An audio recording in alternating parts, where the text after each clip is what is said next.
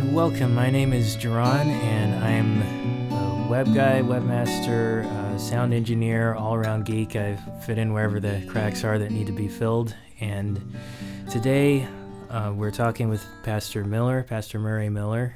And if you've been listening to the podcast, you've heard the sermons. And there's always something, well, first of all, they're very practical, I've noticed, and they're very insightful in practical ways that help us with our daily Christian life. So someone listening to these might assume that perhaps you're from a family of pastors, like your dad was a pastor, your grandpa, and so on. Is that the way it was, or is it more? No. Years ago, my uncles on my grandma's side were pastors. And in fact, I went to church for a little while there as a child, and then it seemed to skip a generation. So my mother and her siblings, basically, some of them went to church on and off, but mostly there wasn't a whole lot of church going at the time. And so I grew up with seeds of Christianity, but not really a consistent Christian life. Yeah. Some would call me pre-Christian, probably. So from that, you kind of you saw Christianity, but you didn't, or you saw some parts of it, but you didn't see enough to dedicate your life to it at that point. Yeah, I saw people like my grandfather and others who obviously lived it. But in my daily life, when you're dealing with violence at home between parents, and you're dealing with a change of school, for instance, I changed from a country school, relatively safe environment, to an environment of drug dealing and things like that at the public school system where I moved to, and violence there. You're pretty much going from being somewhat innocent in mindset to being placed right into violent environments all around you. Right into the thick of things. Yeah. And so those little seeds that were planted along through like Bible stories, Bible readings from different people, didn't take root, mainly because of the environment they were in at the time. And for me, it was also a choice that I made at a certain point to not allow them to take root. What led to that choice to not let them? Well, basically, when you see the same drug dealing, fighting people at school going to church, and the fighting mentality doesn't stop, nothing really changed because they're going to church. So after church now, you've got to deal with people who want to fight with you. Wow. Or at church. So it really, if that was Christianity, which I don't think it is, it didn't permeate their lives enough to change them beyond, even at the place or after they left the place. So to me, that was a discrepancy where it didn't meet their lives. It really didn't change. And I thought to myself, I really don't want any part of that. Right. So basically, if they don't believe the words that are written on the paper, if it doesn't affect them, then what's the point? Yeah, if church doesn't go beyond the walls to somehow change these people's lives, then I really don't want anything to do with it. Well, obviously, God had some other plans for your life other than remaining disillusioned for the rest of it. Yeah. So what happened?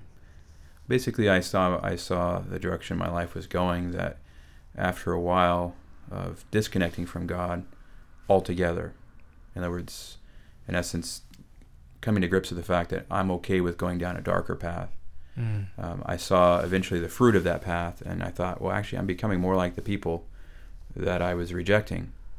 And then I compared that to other people that I knew were churchgoers, for instance, my grandfather, who would literally, just anytime you needed something, he'd be there for you.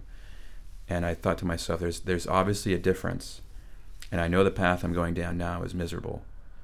And so maybe I should consider this.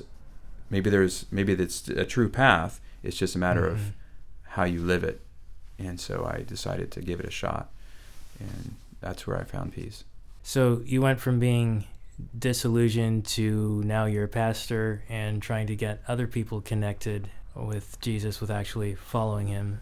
Yeah, because there's a thing called natural church development that identifies quality characteristics of churches. And one of the lowest quality characteristics in many churches is loving relationships, lack of love. It's a little surprising, isn't it? Yeah, and in fact, in the top 10, the Seventh-day Adventist Church didn't fall on in the top, even in the top 10 as far as the most loving. Ooh, ouch. In North America. So my desire was, you know what?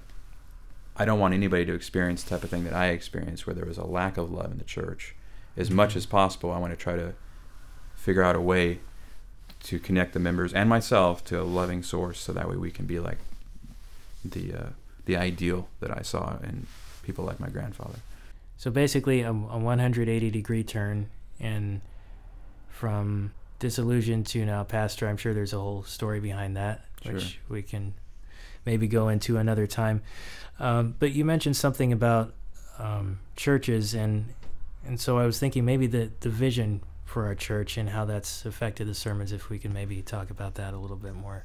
Yeah, if you recall, 2014, we had a thing called Vision Quest. Mm-hmm. And that's something that has developed over time in my ministry. In the last roughly over 9 years, I've seen churches go from being really cold, feeling, in their own words, they say they're unloving, to all of a sudden they feel bubbly and joyful and happy. And I began to look back and see how that took place. And it really took place when I was facilitating the church connecting with God. Mm-hmm. So it wasn't just my vision or my mission, because our mission statement that we have, in a way, was written by some young people here at the church. It was declaring to each individual their eternal value. The young people looked at the story of the prodigal son, and I said, well, why did he come home? And they said, well, because they knew their dad loved them and valued him. So that developed into part of that mission statement.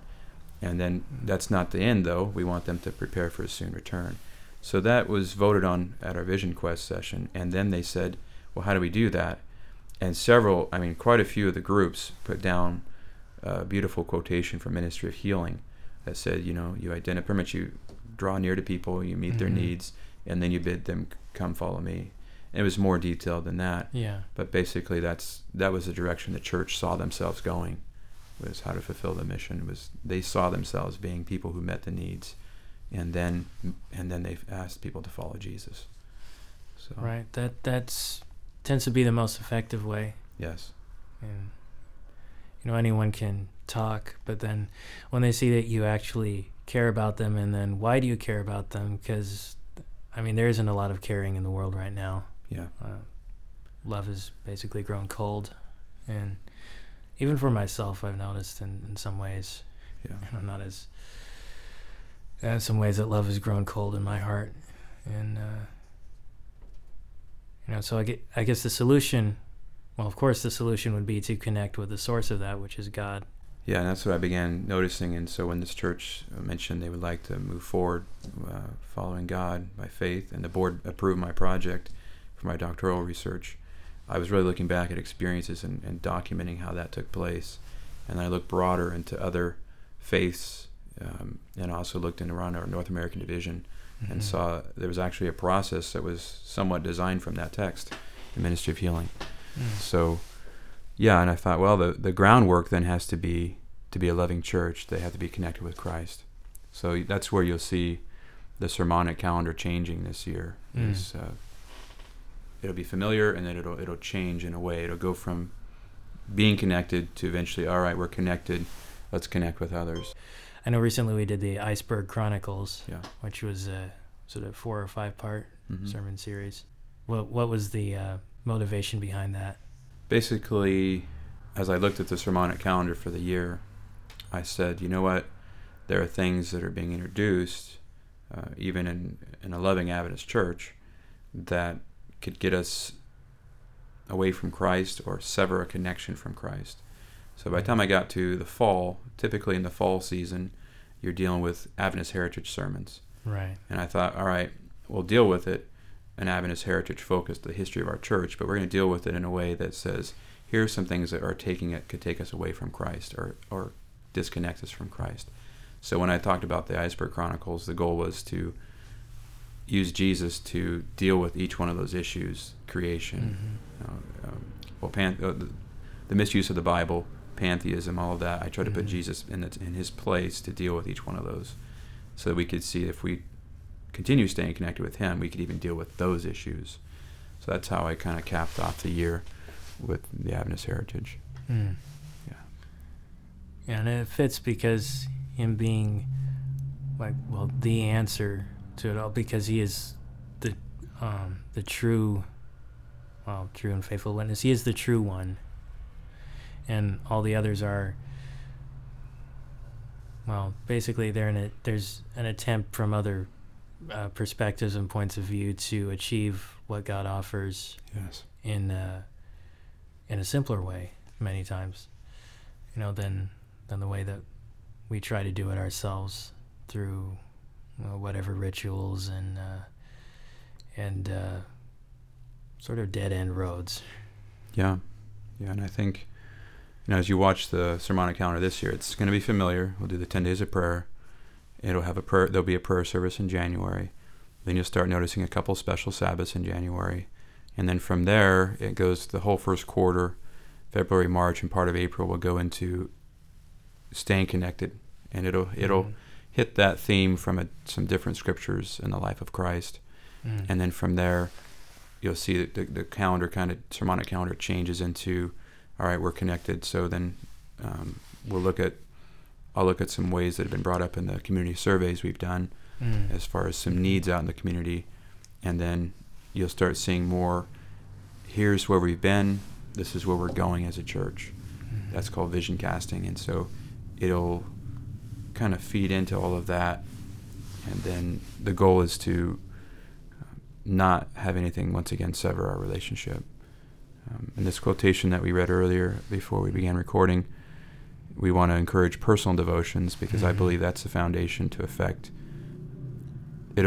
Once someone leaves the church and they have personal devotions going, then they're connected to the source on their own, and they really don't necessarily need the sermons. The sermons are just encouraging them to continue that. In the book Education, it said it won't be just a pause for a moment in his presence, but personal contact with Christ, to sit down in companionship with him. This is our need. That was from Education, page 260. So as I think of that, it seems simple just to encourage people to stay connected to Christ, but that's really what's going to cause the change and the love quotient in the church to rise. Right. Well, the root of our problems as humanity came from a disconnection with Jesus. Yes. In the garden. It's the way that we started trusting other voices and looking to our voices that encourage us to look to ourselves, for what we need to. So staying connected to Jesus, receiving that vital connection, not rushing through our time with him, perhaps spending meaningful time, and it's not something that happens all at once necessarily, is it? No, we'll hand out a devotional guide that helps people. But for some people, spending 20 minutes on one or two verses is not something they've done before. Right. And so that emphasis will be there to try it. For others, they want to read through 5 chapters at a time. And it's okay too. It's just a matter of realizing that you're in the presence of God. And I don't know about you, but if I'm in the presence of omnipotence, I'm not going to leave very soon. And why would I want to just rush off from that? And so it's the idea of just encouraging our congregation and ourselves, myself especially, to pause, even though things are really busy, just to pause. And in pausing, really, you take care of yourself spiritually. Just the act of, everybody knows this, you go to the gym, or you go for a walk, or you take some time out of your schedule to do self-care, physical or spiritual, and just the taking of the time out makes you feel better. Yeah. And then you get the benefits of actually that whole exercise as well. So when it comes to spiritual things, it's similar. It's the idea of pausing. We pause every Sabbath, that's true, but every day we can pause as well, receive that daily manna, receive that double portion on Sabbath. But every day, that pause, it brings about not just the peace, but like we've said before, the joy. Okay, so to summarize what we've been talking about so far, staying connected and to really taking the time to get to know God and restore that relationship so that we can one day be with him and help others prepare for the soon coming of Jesus. In closing, is there anything else you'd like to leave us with? Yeah, I'd just say basically stay tuned, because even though, as a pastor, I'll sit down and say, okay, Lord, where would you have me encourage the people this year? And I plan ahead on my sermonic calendar. I always lay it at his feet and say, all right, Lord, would you have anything changed in this process? And the same thing goes with the plans of the church. It's the same way. And so I would say stay tuned, see what would happen. This interview we've talked about today, the direction we've talked about and outlined, it may change. The main idea will still stay there, but the idea as far as how to go about it may change. And I guess I would leave us with another quotation here. It's interesting. All right. We came across it once again this morning. It says, the workers can never attain the highest success until they learn the secret of strength. They must give themselves time to think, to pray, to wait upon God for a renewal of physical, mental, and spiritual power. So this quotation, once again, in Book Education, mentions that our true strength, the secret of strength, is that time with God.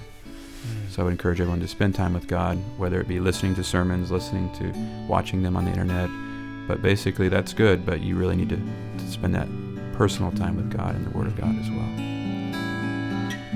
All right. Well, thank you for joining us for this new podcast segment, and looking forward to seeing where this goes, where God leads us, and stay tuned.